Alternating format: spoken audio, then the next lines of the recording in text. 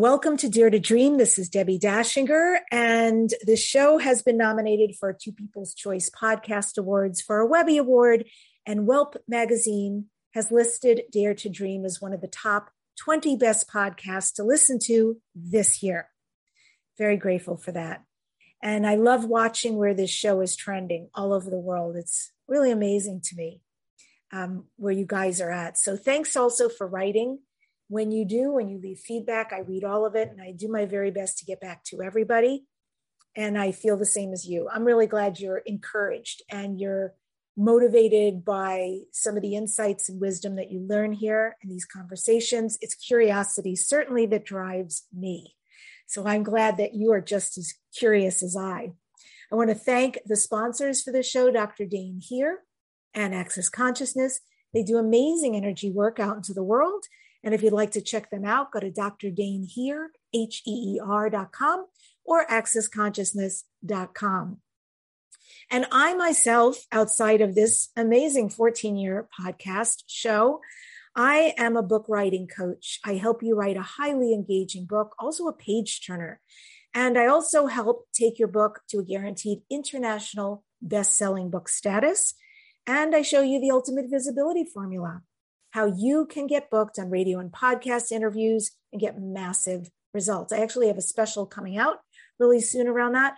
So what I recommend is go get your free gift at debbiedashinger.com/gift. It's templates, it's videos that teach you the process, how you can start to be interviewed to get your message, your business, your being out there. And then when I roll out my new bundle program, we're going to be running this crazy, awesome special of my programs around books and around being interviewed. And there's going to be some live Zooms with me. So if you want to know about that, I'll start by offering some free webinars to get some information taken care of. When you sign up at debbiedashinger.com/gift, you will be in the know whenever that rolls out. And besides getting your fabulous gift, I've got a guest who was kind enough to come back to the show because the first time, I know it left me wanting more, and it opened up a lot of insight for me about what was going on, because most of, as you know, extraterrestrial conversation that we've had on the show is really with extraterrestrials and with people who channel extraterrestrials or have had firsthand experience. This particular gentleman really works tirelessly, a lifelong mission of his to help us in the area of government so truth can finally be exposed. So this episode brings light to extraterrestrial government-related issues during the era of exopolitics.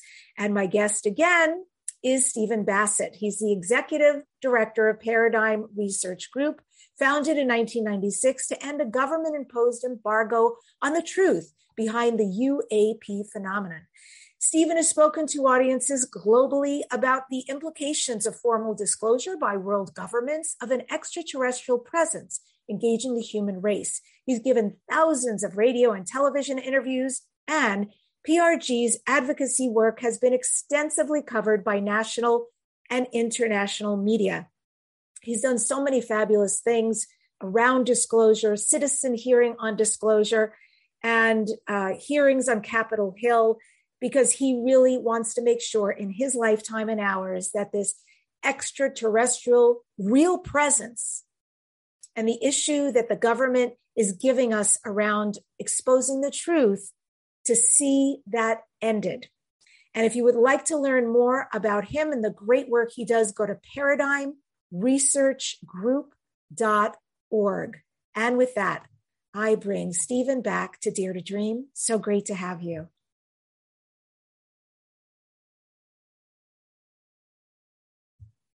We can't hear you, but we can see your beautiful face. Can you get your audio going? I think you're... There he is. Mike, I've got to go back to communication school so I can learn to unmute the mic. I'm so glad you're here. Mic or no mic, tech or no tech. It's great to have you back. I mean, I really meant that, like, our interview left me wanting so much more information from you. And I can see the way people respond to you. You know, I always research you before you come on the show. So I've watched a bunch of your videos and gone through your website again. And it's really cool to see how people respond to you. Like there's a lot of support for you in getting the truth out. What is that like for you, your engagement, so to speak, with the public, with people like me, lay people? On the one hand, I'm very happy that people have responded to me and my message. I try to put out a message that is constructive, positive. And I have had supporters all these years. And I'm proud to have 23,000 Twitter followers and 12,000 Facebook followers. So that's a good thing. But I really need 100,000 Twitter followers. I need even more support and more people. And that's because things are really getting very intense and we're getting close. But you get what you, and I haven't, I'm not someone that sells himself. I don't do that. I just do good. What I have to do and I hope to follow. And so in a sense, I'm the one probably chiefly responsible for not having an even larger, how would you say, supporter base. But I've done, 1,400 interviews. So millions of people have heard me. But these days, and I talked to you about that, may talk to you some more. These days, you need to understand how to build an internet presence and a following, because that is really what is necessary if you're going to achieve get your message across and have impact. It's just the nature of the world today. But the people that have supported me all these years, I love everyone. Yeah. Beautiful. I totally do understand the idea about having a large platform and what they can give you. So just so we can support you right now, where would people go if they say, I'll support them, I'll go to Twitter, I'll be a follower, I'll go to Facebook, etc., Instagram? Where do they go? Well, Paradigm Research Group, if you search on that, you'll get my website and you'll get Twitter account. And I'm Steve Bassett on Facebook. And easily found. So that's really it. But the website is key. There's a place there to contribute, to subscribe, and a great deal of information. So paradigmresearchgroup.org is home base. And from there, I have links to all the social media. Perfect. Easy peasy. So are you still, Stephen, the only registered lobbyist in the United States that's representing these ET-related phenomenon, research, activist organizations, and the political implications of extraterrestrial phenomena? No.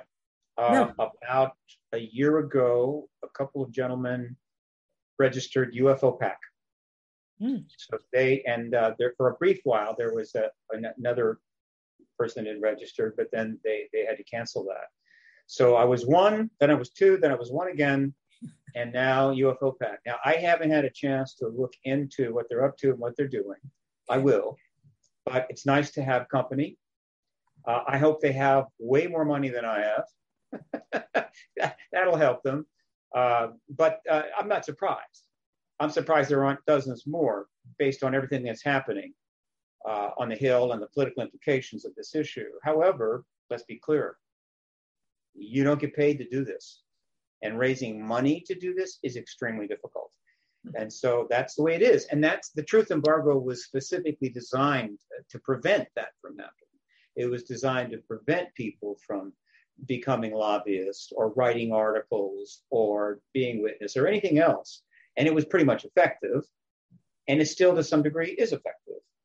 But eventually, that will change, and hopefully soon. You recently spoke at the Conscious Life Expo here in Los Angeles. I know you did a presentation, you spoke, you were on this amazing panel, and I'd love to know how that was for you, if anything was generated because of it or anything shifted. I don't think anything shifted, really. The most important thing about it, it was live. It was the first live audience I'd stood in front for nearly 23 months. Wow. And that was nice. It wasn't much of an audience, but that's because the conference was also streamed. The world is never going to be the same after this pandemic, which is to say, and in countless ways. But here's one. Conferences, almost without exception of any size, are going to be in person and live streamed. They're going to be online and they're going to be in person. If you're not online, you got a problem.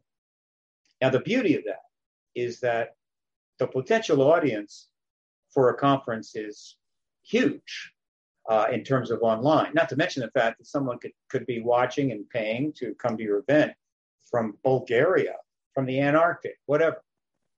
But because of the pandemic, the learning curve on people understanding all of these online modalities, like Zoom, for instance, all right, which we're on right now, and of course Skype, and there are others that are turning up, including virtual platforms where you have avatars. The learning curve is like straight up, and so now hundreds of millions of people get that. And so when the pandemic slows down, they're coming out because they want to be in person. They want to have that contact. They'd like to be in the audience. I get that, and that's going to help. But the online is sales is what's going to really change things and provide more income for these events. So I was there with a small audience. How many online? Don't know, but it was great. It was great to see some old friends again. I had some wonderful chats in the bar. I had my mask. I had my shield. I did, what I could to be as protected as possible. And I don't think any problems developed there. It's a new age, new time. I hope that the human race adjusts accordingly to what has just happened, because nature does not forgive those who don't take it seriously. Mm. Yeah. Well, I hope to see you there in February. I'm hoping to be there live myself. So if you're going back again, I know they are planning to be live again in February. So I definitely want to go. So I'm sure I'll be there. I can't imagine that Serena won't invite me again. I'm sure I'll be there. I'm sure you will too. And we'll hang out at the bar. Shields yes, and all. Okay. Definitely. They have fantastic, what was it I got there? Chicken wings, I think. There's some good stuff in that bar. All right. Yum. Hilton Well, I know the hotel very well. Yeah, from the years and years of doing press media for Conscious Life Expo. So yeah, I will definitely be there. And I'm so curious. Here's a question for you, Steve. In the ET world, do you have a bucket list? Is there someone you wish so much, one of those dinner questions, if you could sit down at dinner or just hang out over a cup of coffee or a chicken wing with somebody who is in the ET world today, who would that be? Who have you not yet connected with, but in your heart you would love to have access to? There are many, many, many. I think I have an easy answer to that. The person that I would like to have, even if it was off the record, private conversation with, they would never go anywhere else. I would like to sit down with former Secretary of State Hillary Clinton, and I would like to ask her this question. Senator, or rather, Madam Secretary, why didn't you take the UAP issue much deeper in that election? Why didn't you say so much more that you knew for fact? Because if you had, and I'm just speaking about politics and the way things went. I'm not campaigning here. If you had, you would have won that election, and we would have already been 4 years into the post-disclosure era. I have a big question for you around that. That's fascinating, Steve, because I would think, especially the way the government sets things up, that people who speak out about that, right? They're crazy. I would think that here she is going to be hoping to be the first woman president, that if she were to have spoken out about the ET UFO situation with all that she knew at the time, that she would be concerned about being denigrated for speaking out. And here you're saying something contrary to that. You're saying, actually, she would have won. So what do you know about that? Well, first, 2016-15 was not 1969. It wasn't 2000. It wasn't 2010. One of the reasons I produced a citizen hearing on disclosure at the National Press Club, spent $700,000 in order to show what a real hearing would look like with 42 witnesses over 5 days was to show the Congress that it's okay. These are great witnesses. Had 6 former members of Congress asking wonderful questions. It was all live streamed. God knows how many thousands of people watched it. Did that. I got some coverage. And then in early 2015, I started pushing the connection between the Clintons, both of them, and John Podesta, and the issue going all the way back to the 1990s. And the articles started appearing. And as the articles appeared and they received questions from the press, which they did not respond to, they realized they needed to speak to the issue. That was the whole point, whether they wanted to or not. And so those articles started coming out. Eventually, there was over 400 of them by the time of the election. And guess what? If you go and review these articles, and I have them linked on my website, some of the links have gone bad, but I have almost most of those articles saved up, and I'm going to replace the live link with a server PDF. Yeah. PDF. She was getting good coverage. She was getting a great response to this. He was generating lots of press. There was virtually no criticism coming back from the Republican Party, the Republican National Committee, because most of the high-end people in the Republican Committee and Party know full well there's an ET presence. They've known it for a long time. It was going fine. It was some of the best press she was getting. So she saw that, but she was sufficiently concerned that if she went too far, it could be a problem. And it might affect her campaign, which was it was a legitimate concern. Right. But we're talking about history at the highest level here. We're talking about a transformative event. We're talking about someone who literally has the opportunity to end the truth embargo, even perhaps during the campaign. Because if they had really gone into this issue appropriately, if they had demanded that those multimillionaire news people, television news hosts that pretty much dominated all of the committee, all of the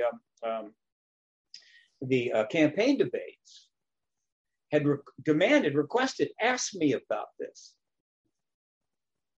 she could have become one of the most influential, important politicians of all time. If you want that kind of glory, you have to be bold.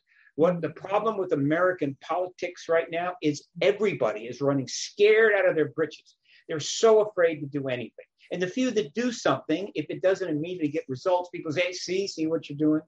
Where are the bold? Where's the brave? Where are those that are devoted to history and not just to winning? She couldn't go there. Now, she's not the only one that has been faced with that extraordinary opportunity and not able to do that. I respect that. I'm not really beating up on her. I just would love to ask her, specifically, why did you choose to play it soft? You were already committed. You were already out there. Blame me for that. I'm sure they do. But I didn't see it as trying to hurt your campaign. I saw it as trying to get the truth to the American people. And as it happened, you're the one with the connection to the issue. Your husband had the connection to the issue. John Podesta had the connection. People knew that. There's been tons of articles going back 20 years on it. So you were set up to grab that brass ring. You were set up to make that history. It was right there in front of you. And you didn't. Must be very frustrating. Okay, so it would be Hillary Clinton. Very interesting.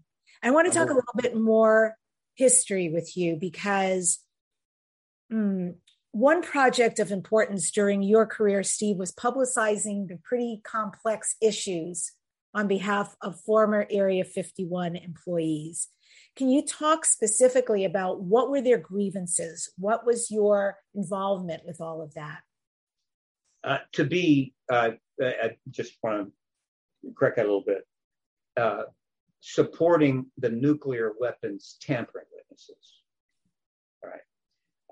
They're not really Area 51. They are, in fact, the SAC base officers that were serving at various missile sites starting in the mid-60s, continuing forward, many of which have never come forward, involving events that may be as recently as not that many years ago, supporting these witnesses. Now, the most important one is Robert Salas, who was present at the Malmstrom Air Force Base incident in 1966, I believe, or 67. I should know that. He came out some time ago, 20 years, and I learned about it, and I was paying close attention, and I understood how important that was. Now, Bob wasn't just content to be someone who finally decided, I'm going to come forward and tell my story, which he did, about how the missiles suddenly all were turned off after he was given a call from topside, from the security people, that there's a 40-foot orange thing hanging directly over the fence. He told that story. He told it again and again. Eventually, he hooked up with Robert Hastings, and they wrote an incredibly important book called UFOs and Nukes, where Robert actually went and interviewed something like 200 people. It's the crowning achievement of his life. And he helped get more witnesses. In other words, Bob became an activist in addition to a witness. He's actually trying to form witnesses. He's talking to them, encouraging them, maybe come forward, and so forth, and working with Bob Hastings on that. The book was published. Then they held a press conference in Washington, D.C. in 2010, where 6 of those witnesses presented in the national press. I was there, to a sizable room full of journalists. And then they made a documentary called UFOs and Nukes, The Secret Revealed.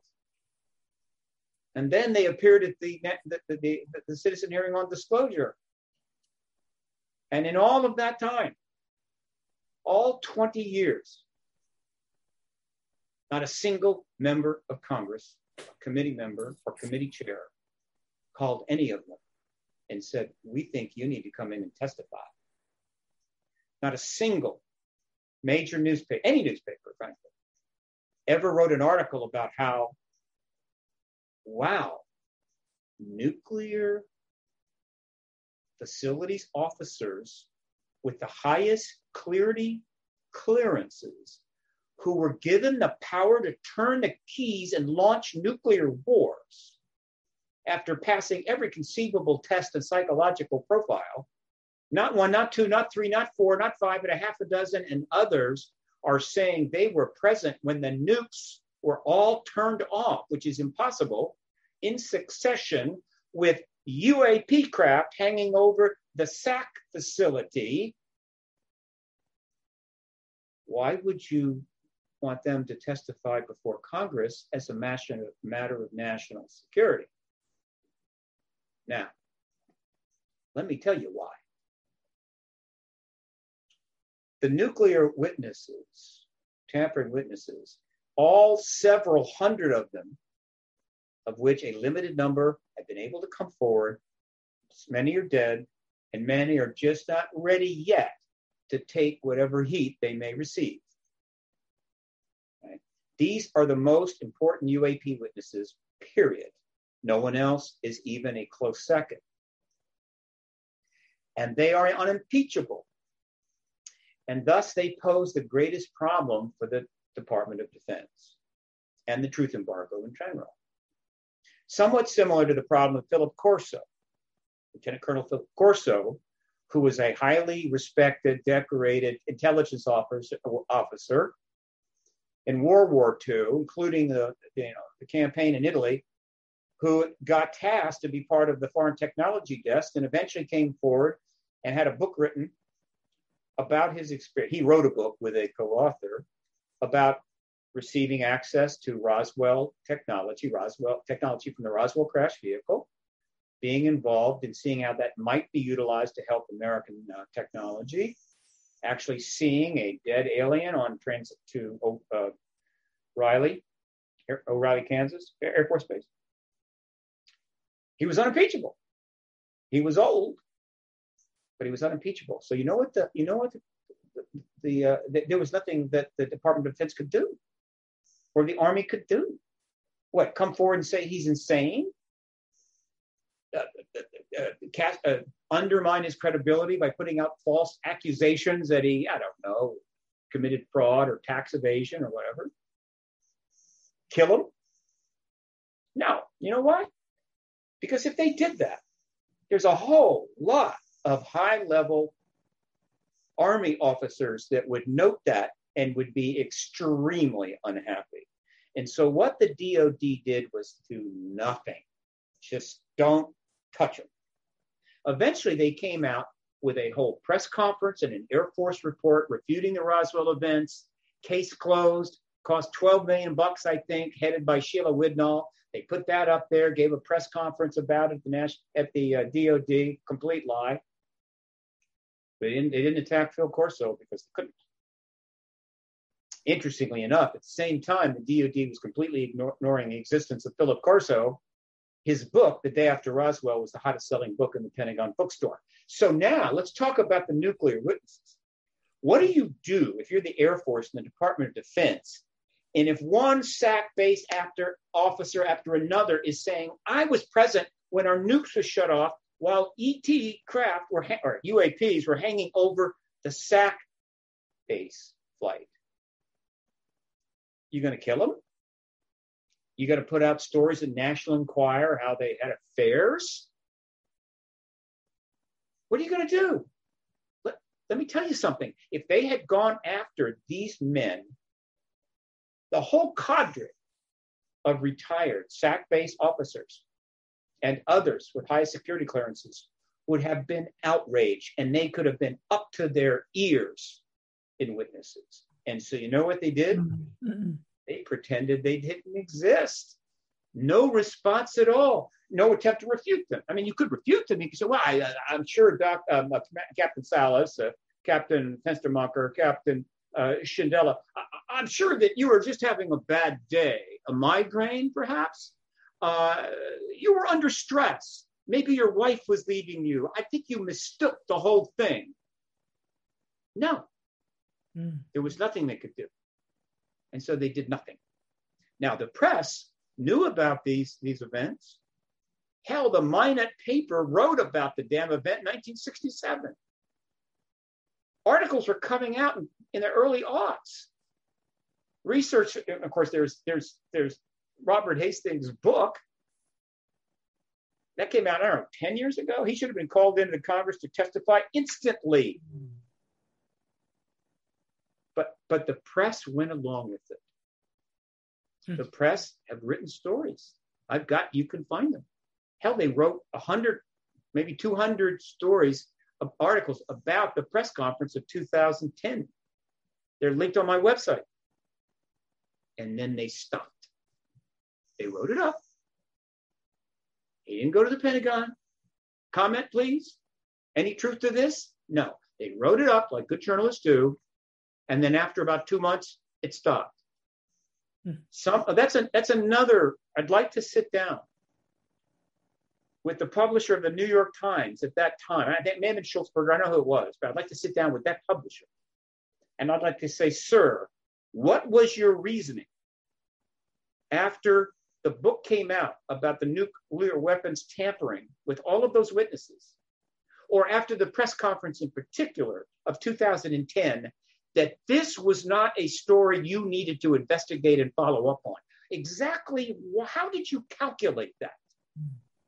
You don't have contacts at the Pentagon? You've got multiple Pentagon correspondents that are there at press conferences all the time. They could have asked about it on dozens of occasions. What was your reasoning? What were you told not to do and by who? How did you miss it? And so, yeah. Now, as it happens, Bob Salas did a GoFundMe and raised enough money to hold another nuclear weapons press conference on October the 19th at the National Press Club. I provided some assistance. There were less press there than before, many less press. Except this time, unlike 2010, it was live streamed and there were thousands of people watching the live stream. So if you're some skittish publisher or skittish journalist, or if you're a skittish politician or committee chair or just a skittish whoever, and you were no way going to come down and be seen live at that press conference. You could watch the whole thing live. But they went further. They also filmed it with a press club camera crew, and it's on YouTube right now. You can see a link.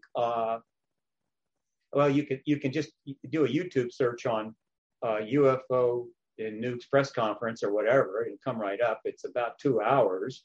It's only just beginning to get spread around. Believe me, we have plans for that video. And so let's just say the impact ultimately of the October 19th press conferences, where 4 of the witnesses, again, told their stories, handed out affidavits for another 15 more. I have copies of them. I assure you, this is not over. So, but I'm not too upset. You want to know why? Because I can assure you that there is going to be congressional hearings on the UAP issue as soon as this political Michigas fiasco is settled down. I'm not worried about the pandemic. That is going to settle down. The political thing, not so sure. But as soon as it's set, they will be UAP hearings, and we will start almost certainly with the Senate Intelligence Committee, which is currently chaired by Mark Warner and co-chaired ranking member Marco Rubio. I call them the 2 Marks, or the Marx brothers. And the most important witnesses, and they will be there, are the nuclear weapons tampering witnesses. And it's possible that when those hearings are called, and they will then have a chance to not just be a witness and talk to some UFO researcher or talk to some journalist, but rather to sit down in front of committees under oath and tell their story. There could be 50 of them ready to go to Washington and testify. Yeah. So prepare for that. Those are the people I support. They are the most important witnesses in the world right now. They have been waiting for years. They are now in their 80s and 70s. Some of them are dying off, but they're not going to be able to die off fast enough for those that are committed to the truth embargo until the last dog dies. Now, they're going to testify. I hope that wasn't too long an answer to that very simple question.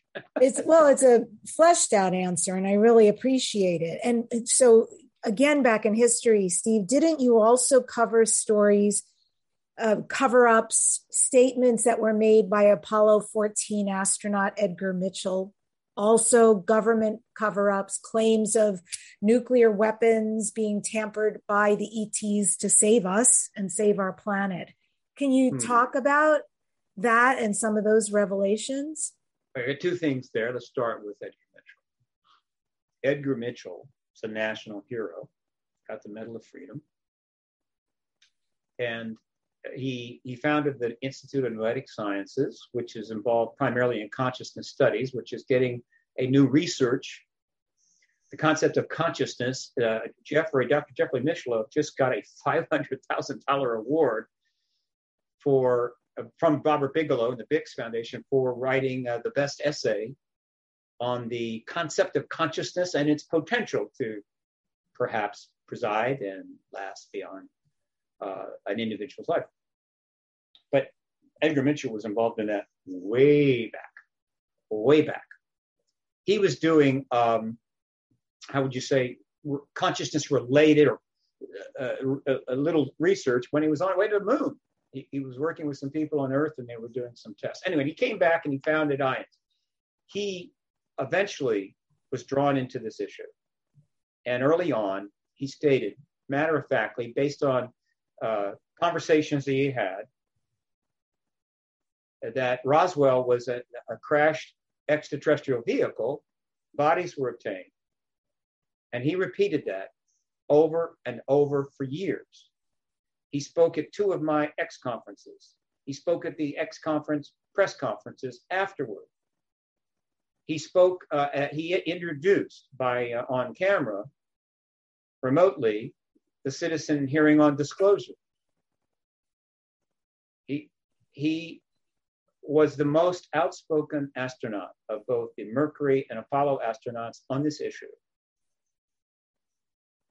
And for that, NASA tried to embarrass him, hurt him, but he continued. The other astronaut, by the way, that I think really will go down in history is someone who really tried, and that is, of course, Gordon Cooper.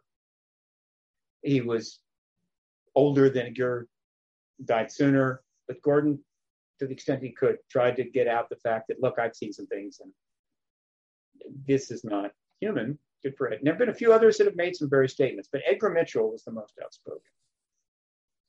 And I got to know him a little bit and read his book. History will vindicate Edgar Mitchell. NASA, on the other hand, has got a massive public relations problem. However, this is not then, this is now. And things are changing so fast, I cannot overstate this. And let me give you an example of this. Hang on, I'm gonna get you something here. Let me just bring this up. Just a moment. I had it right here. Where'd it go? Let me just pull that down. Well, that's CNN Business. Here is a headline from CNN. NASA chief says agency is investigating UFOs. That is from, I think, a couple months ago, right? Mm-hmm. That's interesting, isn't it? That's the first time that any NASA chief has ever said that. But he's not just any NASA chief. He is former Senator Bill Nelson, former astronaut Bill Nelson, former member of the Senate Intel Committee, Bill Nelson, who I can say with high confidence was recently put on, made NASA's administrator specifically because NASA knew the game was almost up. The truth embargo's end was near. And NASA's public relations problem was enormous. And so they needed to put somebody in who would be the right person to start putting NASA in another place. All right? And he has done that. And he's made statements that have never been made before. All right?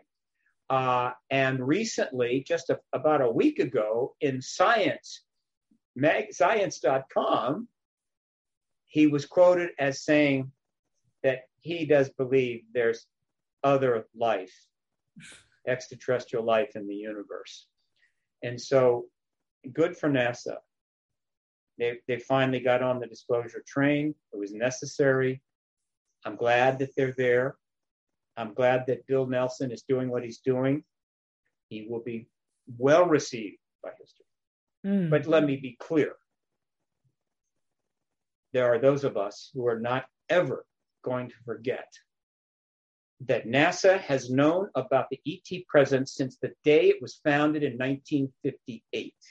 I don't mean the secretaries working in the front office. I'm talking about key people involved in the management of NASA have known about the ET since 1958. Nevertheless, they went ahead and fully supported the search for extraterrestrial intelligence, which over the years they put millions of dollars into. Sometimes it was private, sometimes it was public. The search for ET signals in the sky, which has never been reported ever since 58. What's that, 72 years? So at the same time, NASA is supporting the search for the ET signals they know as the agency, as does I forget that other entity. I'll get it in a second. They've known the ETs were here since 58. And they embarrassed Edgar Mitchell, undermined Edgar Mitchell because he told the truth. They weren't particularly easy on Gordon Cooper either. I talked to his manager. It was not a fun ride for Gordon when he started speaking the truth about this. I'm interested in getting disclosure. I'm interested in the post-disclosure world. I am very forgiving. I support an amnesty project. I support truth and reconciliation. I will be generous. However, I'm not going to let the people and the historians and the politicians and the journalists in the post-disclosure world completely forget the fact that one of the absolute key components of the truth embargo, which goes back to 1947, was the silencing, the hamstringing, and the suppression of anything that NASA might do or say that would jeopardize that truth embargo. They basically contained our incredible space program and all the wonderful things it can do by, one, not disclosing, which would have given NASA an unbelievable platform, but also making damn sure that NASA would not challenge the truth embargo. That needs to be known so that it never happens again. We don't need that kind of government controlling science that way. The Soviets had that kind of government. Nazis had that kind of government. We don't want that kind of government. In our own much nicer way, that's exactly what we did. Mm-hmm. Oh, and you may ask about, the other question was about, you mentioned Mitchell, and then you wanted to know about something in addition with the nuclear witnesses? Nuclear weapon tampering by extraterrestrials, which... Yes. Okay. That's a fantastic question. I assure you the hearings will be about that a big time. Once you understand that our weapons have been turned off and on by ETs going back to the mid-60s numerous times, not only here, but in Soviet Union and Russia, a reasonable person would ask why. That's a very significant question. Why? And the answer could be, for the hell of it, It's like kids on a Saturday night that just decide to go blow up some mailboxes with M80s, just for the hell of it. I don't think so. I don't see the ETs as high school kids out for just a crazy Saturday night. So the hell of it is off the table. A clear, defined threat, meaning we can do this anytime we want. So get ready. We're going to be taking over very soon. Going to be running everything on the earth. You're going to pretty much we're going to tell you how high to jump, and you're going to say how high. And if we don't like you, we're going to blow you all up. That's one possibility. Is there a lot of evidence supporting that particular why? No, it's not there. It's like this. There's a whole lot of evidence supports another possibility. A possibility which is shared by virtually all of the nuclear weapons tampering witnesses. The turning off of our missiles, the flying around in a saucer of a test missile traveling 8,000 miles an hour with a dummy nuclear warhead on it and shooting beams at it and knocking it off, which was reported by Robert Jacobs now many times, including on October the 19th, is not a threat in their view. It is a simple message. Why do you have nuclear weapons? What is it that you intend to do with them? Drop more of them on yourselves like you did in 1945? Only these are, you dropped 2 back then. Now you have a couple tens of thousands, and they're much more powerful. Is that what you intend to do? Don't you see how ridiculous that is? And the other message would be a sub-message to that, would be, we know that you have these factions that hate each other and you're just looking to destroy each other. You've been doing it for 10,000 years. We get that. But there may be some of you are thinking, it would probably be best if we got rid of these missiles. We buy all our cheap goods from China. Why would we want to blow them up? Right? The Soviet Union dismantled and became just 14 republics, became Russia, even outlawed the Communist Party, right? They became capitalists. They've got all kinds of capitalist billionaires over there. Why do you want to destroy them up? Plus, you're getting some resources for them. It may be that some of you think you need just to keep them around because of us, the ETs, that we might need to use them against the ETs one day. So let's just keep them, 20, 30,000. There's no chance we'd accidentally use them. Actually, we almost have on about 6 occasions. We're just trying to let you know if that's the reason or one of the reasons you're doing it, you need to maybe, have a couple of tall ones and chill out. Go to a psychiatrist, get your head examined or whatever, because you will never use those nukes against us. We are interstellar. We are advanced civilizations. We got kids who can turn your nuclear weapons off using stuff that they play around with in the 9th grade. And so just want to send that message. That is the message that the nuclear weapons tampering witnesses who were there when it happened believe is the message. And that is what I believe is the message. Yeah, now, and I will concur, if I may. You know, the people I have had who are extraordinary, on Lisa Royal Holt and Bashar and many people who channel these extraterrestrials, plus all the books that I read from some very prominent people connected to all of this. They say 3 things from the extraterrestrial point of view about why tampering to turn off the nuclear weapons. First of all, their past. We are basically their past, right? And they are our future. And they need us. They need our genetic material. They need us to be here. And the second thing is they're way, way, way far advanced than us.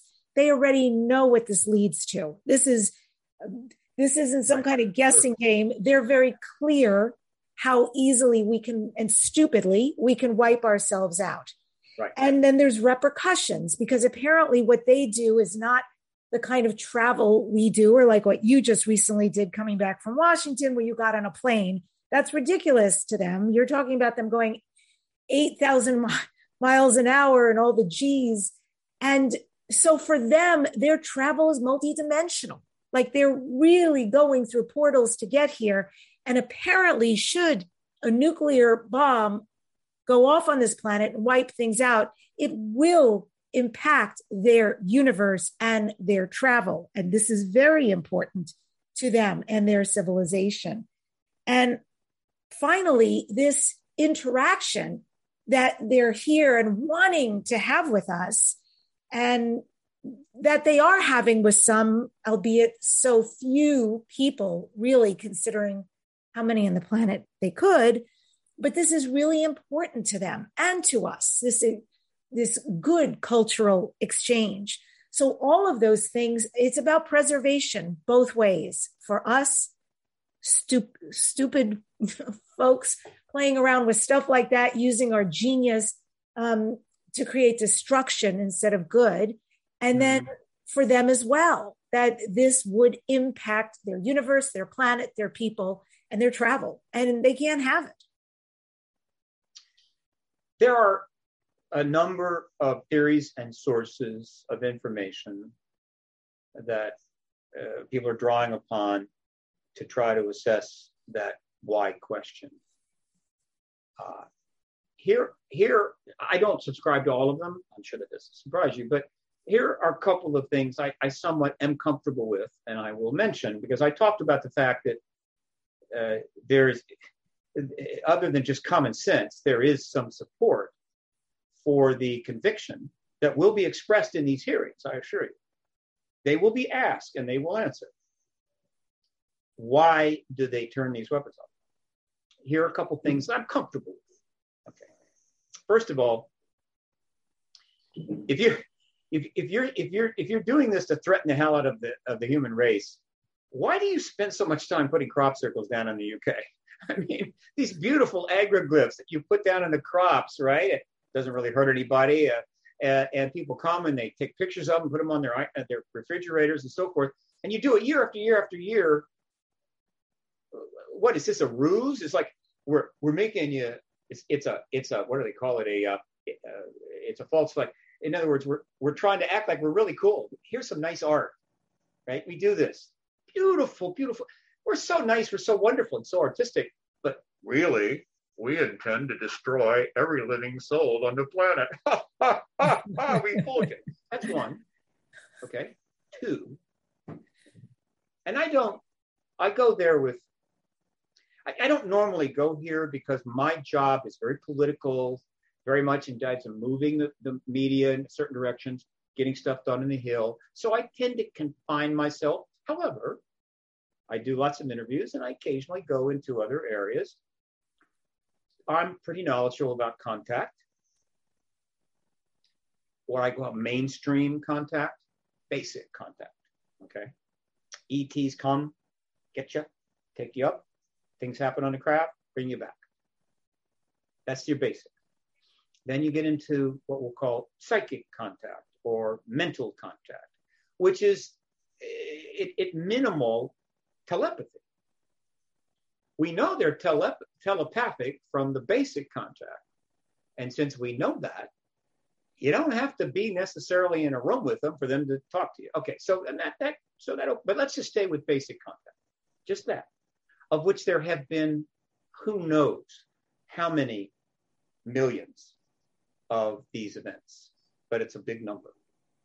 The number of contactees that have checked in with researchers, and we haven't been able to do a complete survey on this. It would be very difficult and cost a lot of money, but just talking and to a number of researchers and what they have said and so forth, the number of individuals around the planet, because these people, the reports come in from all over the world, to the researchers, some of which are outside the U.S., many are inside the U.S., is somewhere between 500,000 and 1 million minimum. That's a lot of people, okay? And in that huge volume of this is what happened to me, I just want to share it with you, there are some consistencies which are notable. There are some wild and crazy things which are notable too, but let's focus on the more very consistent things. And there is one of the consistencies which is extremely notable. And that is, whatever else is happening on that craft in that particular visit, very often the individual, the human, is taken often to another room where they have some entertainment. Some entertainment is provided. All right, I guess you could say. It's pretty much only one channel. You don't get to switch channels. The point is that sometimes they see it in their mind. In other words, they project it in their mind. So, like Oculus, right? Or sometimes it's on the side of the craft, like you'll be sitting as a wall and you see it on the wall, like Samsung TV, right? And what are they showing? Old reruns of I Love Lucy? No. Consistently, they show them images of the future. Now, some contactees have concluded, I don't blame them for this, that they're being shown the actual future because they believe the ETs have the ability to do this or time travel. I can't say that that's not true, but I do have a degree in physics. I've studied my share of science. I have a sense of science above beyond normal, typical. I have extreme doubt that time travel is possible. All right, it's not out of the question. It's great for science fiction movies. I get it. I've seen them all. I love it. But from the standpoint of what we know about physics, there are a number of things we don't know how to do, but are very likely, like interstellar travel. And there are a number of things that we don't know how to do that the chances of being possible are practically nil, and time travel is one of them. So if they're not showing them the actual future, what are they showing? The potential future, which is very easy to do. As a matter of fact, I'm in Hollywood right now. There's probably 800 people in this town that could do a fantastic job of it and put it together in 24 hours. And what is the future they're showing them? They are showing them a world in a sort of devastated state, which in some ways seems to show that there's been a degradation of the environment or the biosphere in terms of life and what have you. We've seen images like that. It's all under the apocalyptic era. We're going through the era of apocalypse where you can't write enough books or do enough programs, a series or movies about apocalyptic stuff. It's pouring out of our screens and televisions at a rate which far exceeds what would be a reasonable amount of content. The apocalypse content creators are literally servicing psychology and subconscious of the human brain, and we can go into that if you want to. But let's. And art imitates life, right? Well, let me put it this way: it's not just art imitating life; it's art servicing neuroses. Okay, let me tell you something. If you've lived your entire life under the Damocles sword of nuclear annihilation at any time, you're going to get neurotic. It's only a matter of how neurotic you're going to get. Okay? Anyway, the point I'm trying to make is, but some of those images clearly intimate an aftermath of some sort of nuclear event. Now think about that. We're not talking about one or two. We're talking about tens upon tens of scores of thousands of individuals who I am 100% convinced, I mean, there may be the odd confabulator, 100% are in fact contactees, did go on that craft or in some complex and did see those images. Not one or two, but tens of thousands. Now, why would you do that? Why, you've taken them out of their bed in the middle of the night. That's not cool. You've taken up in a craft. You may have scared the hell out of them, though you tend to calm them down. You may have even done a little table work on them. This is not fun. And so now, just to show your appreciation, you're going to show them images of a future destroyed biosphere? Why would you do that? Unless you were really cruel. I mean, this is really would be cruel, unnecessary, unless you were trying to make a point. And here's the point I think they're making. If I'm wrong, send me an email with your explanation of why I'm wrong or your firsthand information. Look, this is the message they're sending. Mm-hmm. We're interstellar. We travel the galaxy. We're engaging your planet, but this is not our first rodeo, folks. Right. We've seen all this before. It's like an advanced country on the planet. We have 200 countries, and they've been in various developments going back a long time. And so we have people in our country, diplomats, scientists, politicians, who are watching some country do stupid stuff that's going to really cause them problems. And at least when we're in our helping frame of mind, as opposed to our let's invade and carpet bomb frame of mind, when we're on our helping frame of mind, we go and we might talk to some of their high leaders and say, we've seen this before. It's happened before. It happened just a few years ago to that country. It happened 50 years ago to that country. We pay attention, and you're going down that same road. Don't do that. So the message is, look, folks, this is where you're heading. You don't want to go there.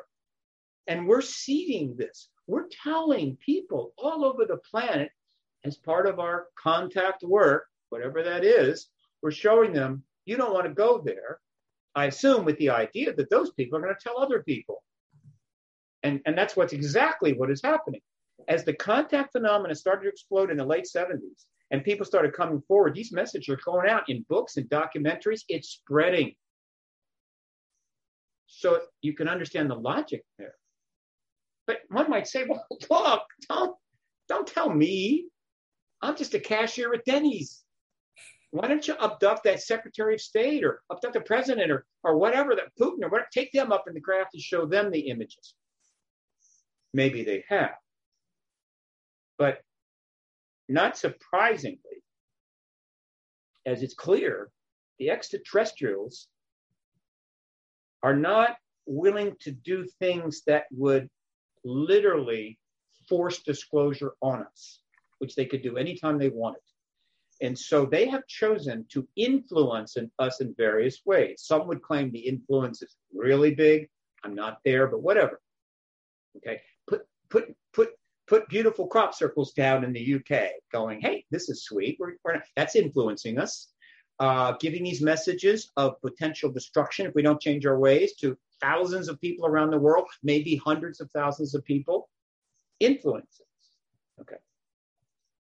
In order to help us get somewhere. And where do they want us to get to? They want us to get to disclosure. In other words, they want us to get us to the point, not only where we self-disclose their reality to ourselves, through our leaders, get up to speed on that, and then have open contact. And they would prefer that all this happens before we have a nuclear war. Now, you might say, well, seems like a lot of trouble to go through. Why don't they just melt every nuclear weapon down in the planet, which they could probably do, or turn them all off so they couldn't be turned on? That would eliminate the nuclear war thing, wouldn't it? It would also force disclosure on us from an external source, them, and scare the bejesus out of everybody. And they don't want to do that. So here's another example. There are so many things the ETs could do that would be incredibly upset us and have everybody in the planet on Xanax within a week. They don't do that. And on the other hand, you said, well, but we could have a nuclear war tomorrow. So, they're kind of taking a risk. If they force it, maybe it would be uncomfortable, but it would eliminate the risk. So why don't they do that? I don't know. I'll ask them if I get the chance, but I have one suggestion as to why. Here are the reasons. One, in terms of their safety, we don't pose a threat to them. And again, these are my views. Other people have a more expanded view of that, but I feel comfortable in saying that we pose zero threat to the extraterrestrials, except if we manage to shoot any down. And if we ever did that, we can't do that anymore, right? And there's some history there that's interesting. We just can't do a damn thing to them, right? And we don't. Countless, untold thousands of encounters with ETs by our aircraft. We can't do anything. They can run rings around us, disappear, whatever. We're not a threat to them. So that's not the issue. We're a threat to ourselves, but we're not a threat to them. Okay. So in that sense, they can take their time. But there's another reason.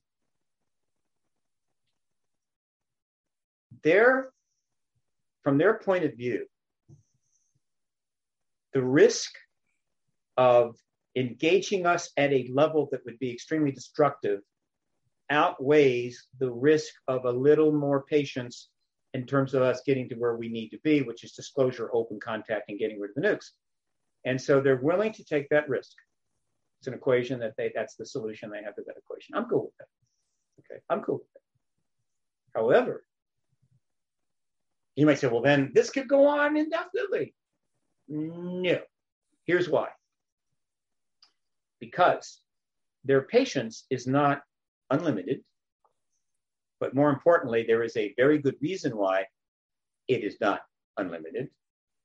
And that reason explains a great deal about what's happening right now. And what is that reason? And I can't say this emphatically enough. The moment that the human race solves the problem of the relativity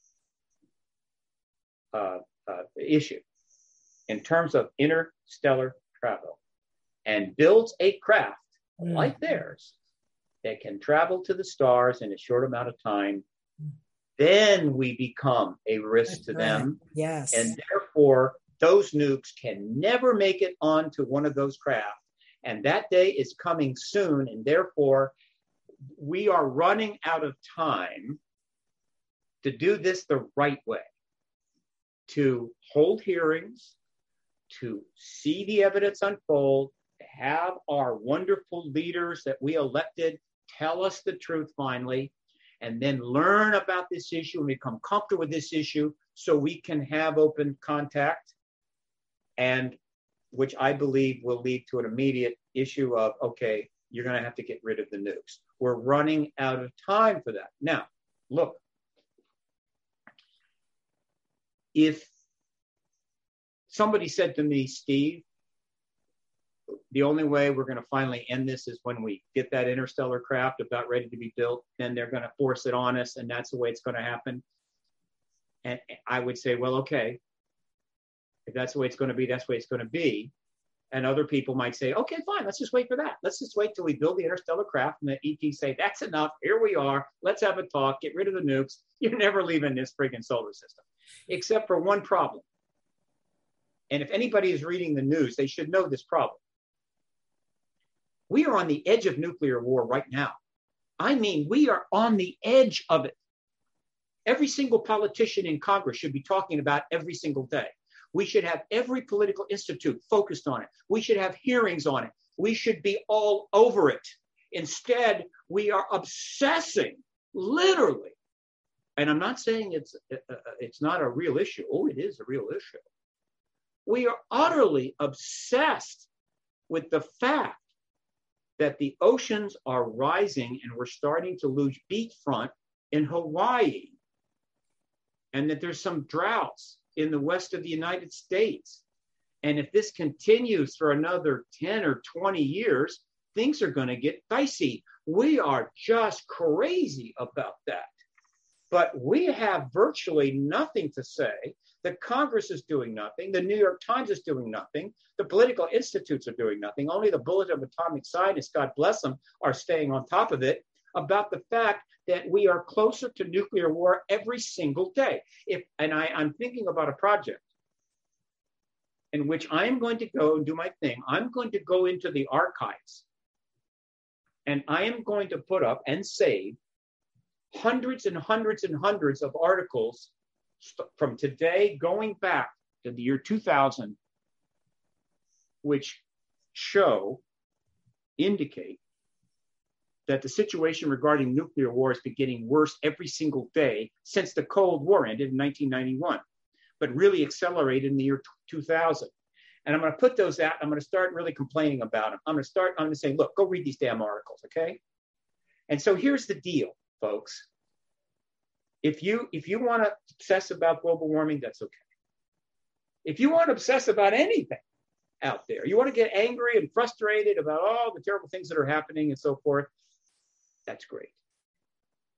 But if you are not pressing your political class to finally to address once and for all the nuclear weapons threat, start nuclear arms talks again and start giving these weapons, then you have no future. Your kids have no future. Your grandkids have no future. They will never have to worry about global warming really hurting their lives, because we are not going to make it. I don't think 10 more years, definitely not 20 years, 30 years, forget about it. Nuclear war at this point is virtually inevitable. The ETs are trying to tell you this. The nuclear weapons witnesses are trying to tell you this. And the politicians are going, nuclear weapons? What are those? I'm not familiar with them. Do we have those? Did something happen in Japan in 45? I'm so busy dealing with, I don't know. The internet problem? I'm just not aware. If we do not get on that, all of these other issues are nothing. They're moot. Yes, agreed. Absolutely nothing. Folks, wake up. Yeah. Forget the deep state, forget being woke, forget about all that stuff and all the stuff on the left and being woke and all the stuff on the right, which is, I don't know, pretty not good. Just focus on the most important thing right now is that your planet, your civilization, all of the major and the 9 nuclear weapons holding countries are headed straight for nuclear war. And your politicians and the journalists are not really telling you much about it, but it's all there if you look hard enough. Deal with that and hope to God that the theory that the intense developments in the ET UAP issue, which is being somewhat assisted by the ETs themselves, leading to hearings is as close as we think, that hearings will lead to disclosure as quickly as we hope, and disclosure will lead to open contact as sooner thereafter, and open contact or the interstitial period between open contact, we will deal with the nukes. Hope for that, because that's the thing that threatens you, your kids, your grandchildren, everything you like. Whether you're rich or poor, let me tell you, if you're one of those wealthy people living in a gated community with 2 yachts, 6 houses, and you think, oh man, I've got it made, I'll just say and do whatever I want. I'll support any politician I want. I'll throw money in any issue I want, no matter how awful they are, because I'm untouchable. Forget it. all those wealthy people, and you probably haven't read any articles recently, but for a while there, it was really huge. They're building luxury bunkers underground so they can survive that nuclear war. They kind of figured out already. Oh man, I've seen pictures of them. Some of them have swimming pools. So the rich are building underground bunkers so they'll be okay. They somehow nobody told them about metal detectors. So after the nuclear war, the survivors are going to have really good metal detectors, and they're going to be looking for those bunkers all over the place. And when they find them, they're going to dig down and drag those very wealthy people up. And they're probably not going to be nice to them. And so even the underground bunker thing is nonsense. It is stupidity of the highest order, unless you just want it to be kind of a getaway so you can chill out once in a while. Look, the logic, the madness, the insanity needs to stop. We need to see the reality the way it is, which includes the presence of extraterrestrials. We need to work from the basic concepts and common sense, and we can get out of this mess. But we're running out of time. I'm doing all I can, folks. I need all the support I could get, right? But, I only got so much. Robert Bigelow, God bless him, has helped this issue along. He's giving $2 million, how many millions of dollars? Several millions of dollars to people to write essays about consciousness. Great. I would have preferred he gave millions of dollars to people to write essays of how the hell we're going to avoid a nuclear war. But it's his money, and by God, he can spend it any way he wants. And Bezos is going into semi-space and whatever. It's their money. They can spend it any way they want. But ask yourself,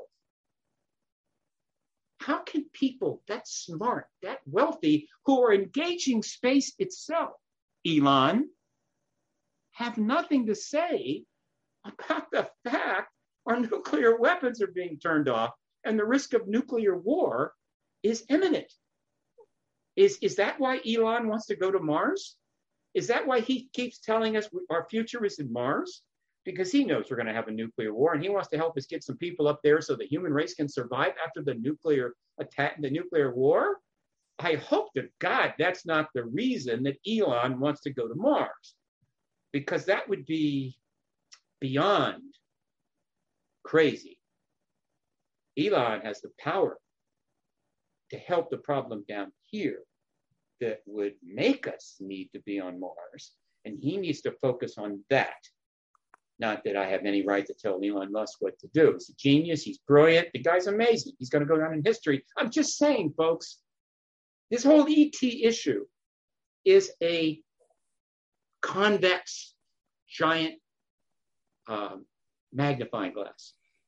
That if you look in it, it focuses you right down on what's really important if you bother to look. Kind of like Galileo's telescope allowed you to see so much more than you knew. This magnifying glass needs to show us what we absolutely have to know. Wow. You brought us right here to the end. I really appreciate your... And I want to say, to your point, or really a little bit off topic, but also partly to the point, since we last saw each other, and I had mentioned to you when I hung out with you that I was going in October to Arizona to a contact retreat with somebody globally known, and it's not entirely open to the public, but it's a very intimate group. And I went and I saw craft for the second time in my life. And no one's more befuddled by this than me because of where I came from in my mindset. And I keep having this sense that there's an awareness that I exist, that I'm even putting a mouthpiece to this, and that they're allowing me to believe in the little piece crumb that I'm putting out into the world with people like you, whose passion it is to speak the truth, pull back the curtain, and show what's really going on. But I can testify, this is now my second experience. It's beyond the beyonds to see a craft in the sky. I mean, it's a life-changing experience. So it is. I lost my mouse. I can't believe I lost my mouse. Look, I just put up a post on my Facebook page. Without a mouse, I'm basically nothing. Oh, here it is. Yes. Back. Okay, I put this up on my Facebook page. You're going to like this. I saw a video, and it is a little 4-minute video from an even larger video about this, right? It's about a recent study that finished up about 12 months ago. And it is an absolutely amazing act of science and intellect and everything else. I'm going to bring it up right now. And it's about the, wait a minute. It should, wait, no, hang on a second. I know where it is. This went out in an update I just put out. Are you going to try to show it, Steve? Because if you are, I need to give you access. I don't think well, you mean a share thing on the page? You share the page? Yeah, I can give you, I can make you a co-host, which is now done. And so you can share screen. So for those folks who are listening to this as a podcast, I'm sure you're going to want to see the visual of this. And then you want to go to youtube.com/Debbie Dashinger. So you could have the additional joyous pleasure of seeing us in the flesh animated, and then also see what Steve is going to show. Okay, well, I'm going to show just a short part of the video, just a little bit. And then I'm going to show you what I wrote about it. This is about I think a 20-year effort to map the entire universe in 3D. How about that?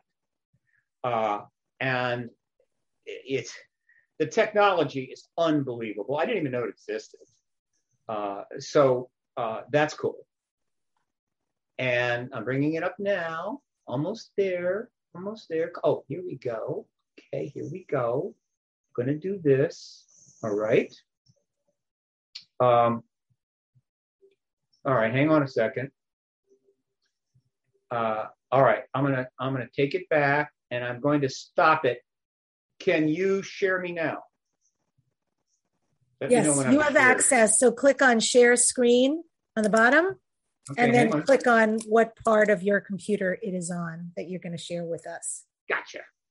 I haven't done a lot of sharing, so I need to work on my sharing, but I will get better at it. Okay, share. Oh, there it is. Okay, I'm clicking. Okay, and then I want to go to where is it? Yeah, so it'll pull up everything on your desktop and browsers. Yep. So click on the whatever shows the video. I think it's this. Okay. Share. Make it PG, Steve. Can you see it? Yep. Is it shared? Okay. All right. Here's just a little bit of this video. Can you hear sound? Very muted, but it says on July 20th, 2020, scientists from the Extended Baryon Oscillation Spectroscope. That went by fast. I'm going to take the sound up. Hang on. Okay. Yeah, folks, you want to go for sure to youtube.com/Debbie Dashinger to watch. All right. And I'm going to all right. This may be a little bit better. Okay. Am I still shared? Yes, you are. Okay. Still shared? Okay. Start over. Here we go. I'm going to read it. July 20th, 2020, scientists from the Extended Baryon Oscillation Spectroscopic Survey released a comprehensive analysis of the largest 3D map. This marks the culmination of a successful 20-year era of cosmology surveys with the Sloan Digital Sky Survey. And we are now looking at the SDSS telescope. They're distributed all over the world. There's at least 10 different countries with participating members. And in particular, we have people in New Mexico who really run the experiment day to day. And they really put in this amount of work making this a successful experiment.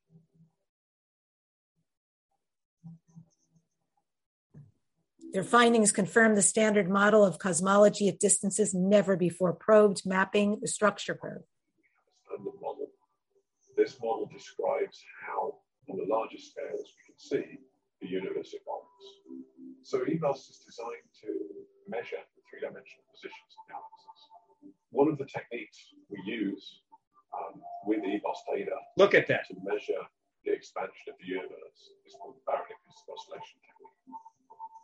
This uses a standard ruler in the distribution of galaxies. And we use this scale to measure the accelerated expansion of the universe. It is considered an incredibly robust technique within the community. When the light of the distant galaxy propagates through space, it is stretched by the expansion of the universe, which changes wavelengths and makes it redder, and this is known as the redshift. So the further the galaxy is, the greater the redshift will be, and that allows us to infer its distance. However, the redshift has an additional component that is due to the small contribution of the galaxy's own velocity, and which moves in response to the gravitational attraction of the surrounding matter. And these two components cannot be really separated from each other, but the statistical analysis of the data from the EBOS allow us to distinguish these effects of the velocity from that of expansion. The biggest challenge in EBOS, the sheer size of the project, was machinery with many, many moving parts. Those parts are being run all over the world because we're actually running observations week after week, year after year, 5 years, serving over 1,000 different fields. We have to make sure that's all done uniformly, consistently, in a way that we understand the entire list. We have many analyses going on. Projects, analysis being done in different countries, being done by different people, and you have to have this network where everyone is in agreement about how to proceed on measurement and make sure that everything's understood at better than the 1% level. That allow us to accurately reconstruct the history of the expansion and the growth structure of the universe over a cosmic time of about 11 billion years, and covering almost 80% of the entire age of the universe. So it's really exciting times. We're pushing to galaxies that are further away from us than has previously been looked at. And we find that even for these galaxies, this standard picture holds. Let's end it there, Steve. I'll tell you why. The sound is nebulous at best. So for those who are listening to the podcast, they'll have to go check out. They can YouTube the SDSS releases largest 3D map of the universe ever created. But thank you. Totally fascinating. Well, let me say this about that, though. Something I want to add. It's important. Hang on just a second. Let me go to here. Bring this up. So they looked at 11 billion years, which is 80%. The quote age unquote of our galaxy is based on how far we can see. It's 13 billion years. All right. So I posted this. One moment. Sorry. And this is what I had to say, and I'll be putting this out on. I'll be putting this out on my. Let me just go back on this. All right. God darn it! Just a second. Oh yeah. Okay. This is what I put out. Should you watch this video? Here are some things to ponder. 1. The human race is mapping the universe, and we are quite, quote, ready, unquote. 2, and a lot of people hadn't thought about this, if we lived near the edge of the universe, our map would be shorter in one direction than in another. It isn't. It's 13 billion years in all directions. We have no idea where the center is. We are not the center of the universe. We could be 100 billion light years from what might be the center. We have no idea how big the universe is, but the universe we can see, and here's what I say, What we see has more than 7 times 10 to the 22nd stars, or 76 trillion stars. And lastly, the most absurd thought you can carry in your head is, quote, we are alone. And the point I'm making is this, Debbie. When you or anybody else is out doing a CE5 and see something, or just going to get lunch and look up and there's a craft and you see it, the fundamental effect that's having on that gets to you, that goes right down deep, is that in that instant you are reminded, maybe for the first time or maybe another time, that we are not alone in this universe. And that thought, that concept that actually we are not alone in this universe, is probably as profound a thing as anybody could think. And they've been suppressed from thinking that, and told not to think about, and denied that by our own government, decade after decade after decade. Just like the Catholic Church denied that there's, anything out there that they don't already know, or the earth is at the center of the universe for 200 years. That's the feeling you have. And let me tell you, if you look at the world today and the situation it's in and what we need to do, all I can say is not enough people can come to feel that, to come to know that whatever you think about this planet and other people and what's going on and how many fears you have, we are not alone. And if we would just pay attention more, we may actually get to meet some of those other beings. They are here right now. And so that's why I put that up. And that's why you felt that way. And we can't have enough people feeling that way, and it can't happen too soon. Thank you, my friend. Thank you so much for coming back on the show and for further conversation. I look forward to more in the future, as always. And I point everybody to learn more about Steve Bassett and the amazing work he's doing. Go to paradigmresearchgroup.org. And I end today's show with this quote from the Dalai Lama, who, by the way, has been very vocal recently about his thoughts on extraterrestrials. And the quote is this: "We Buddhists have always held that firm conviction that there exists life and civilization on other planets in the many systems of the universe. And some of them are so highly developed that they are superior to our own." Please subscribe, like, leave a comment. And next week on this #1 weekly transformation conversation, Dare to Dream podcast, my guest is Captain Randy Kramer. Captain Randy Kramer was an officer who has been given authorization to address the public on behalf of a covert special section of the United States Marine Corps. Randy discusses his 17-year tour of duty off-world on Mars and his years serving aboard a secret space fleet. I really look forward to that. Again, you can subscribe, let your friends know about the show, and thank you so much for joining us. Help Steve out and all the great work he's doing. Become a follower and listen to his message, as well as go to his website if you'd like to donate. Thanks for joining us, and remember to dare to dream way beyond this universe.